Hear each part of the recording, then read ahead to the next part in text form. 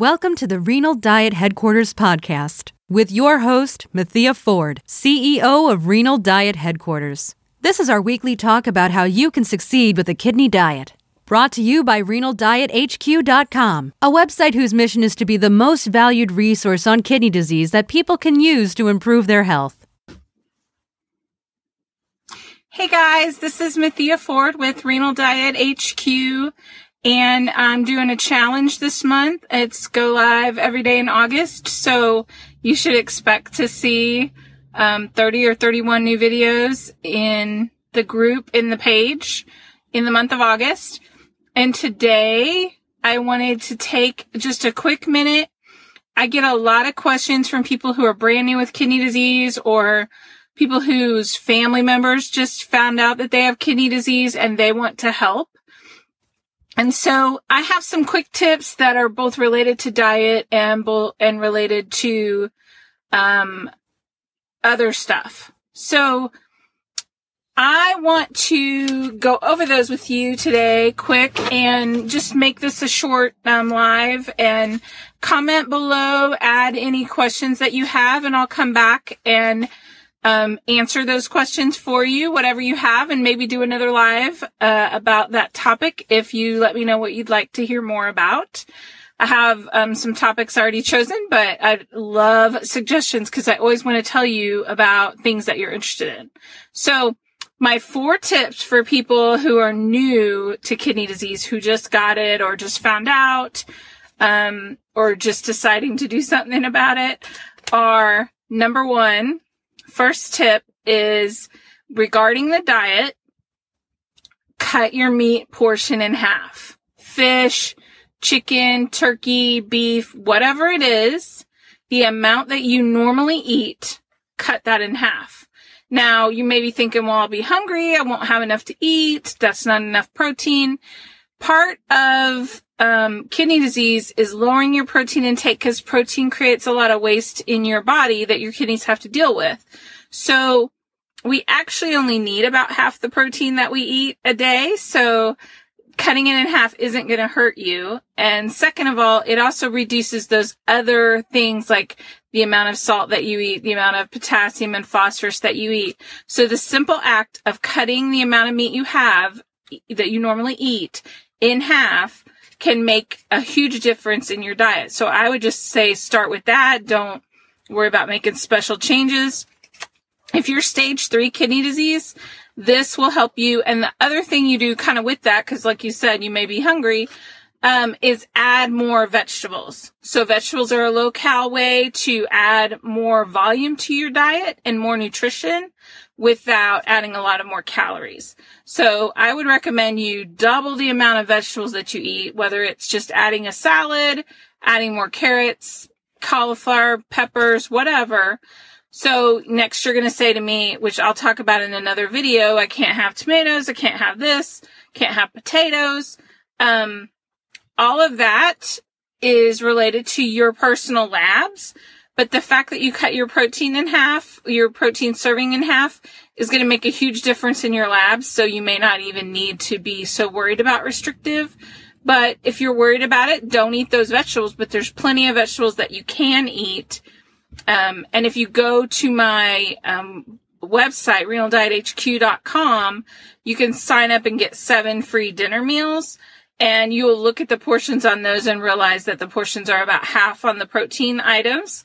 So that's my number 1 tip, is to reduce the amount of protein that you're eating by cutting your meat in half. So if you normally eat cheese kind of as your protein, cut the amount of cheese that you eat in half, and that will make a huge difference. So my second tip, the number 2 thing, let me look at my notes. Cut out the salt shaker. So whether you have heart disease or not, you need to reduce your blood pressure, and a great way to do that is by cutting out the salt shaker. So just don't even have a salt shaker on your table. Use different herbs and spices. Try to cook with less salt. Think about whether the salt is needed in that recipe when you're making it. Salt is needed in something like bread in a small amount because it helps with the chemical reaction. But your corn that you have on your plate doesn't need salt. It just needs maybe some flavor, So add some different things like lemon pepper or other flavorings, not salt. It will take a little bit to get used to that, but it's something that you will be doing for a long time. So helping that will help all of your labs. And all of these things I'm telling you to do will slow down the progression of your kidney disease. So number three,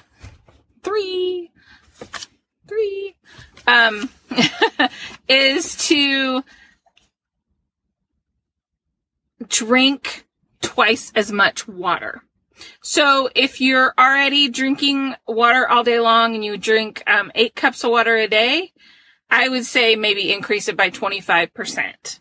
But for most people, we're drinking tea, we're drinking soda, we're drinking coffee. Change out all of that, double your amount of water. So if you now drink 1 glass of water a day, drink 2 instead and switch out one of those beverages for water. So what I like to do to start this is to say, okay, with my evening meal, maybe I normally drank Diet Coke. I'll switch out that for water. And then a couple days later, I'll switch out one of my mid-morning beverages for water until I'm kind of every other beverage is water. And then moving towards drinking mostly water. Now you may be asking, why do you want me to drink mostly water? Why can't I drink tea and coffee? I never said you couldn't, but the more fluid that you go through your body helps to cleanse those kidneys to get those impurities out. And since your kidneys are still working, you're new to kidney disease, you want to help them to flush that out easier. So as you increase your water, the thing about coffee and tea and Diet Coke and diet sodas is that they all have additional things for your body to have to manage.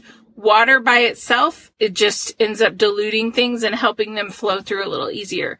It also helps with any sort of constipation that you might have. Drinking more water helps to lubricate your bowels.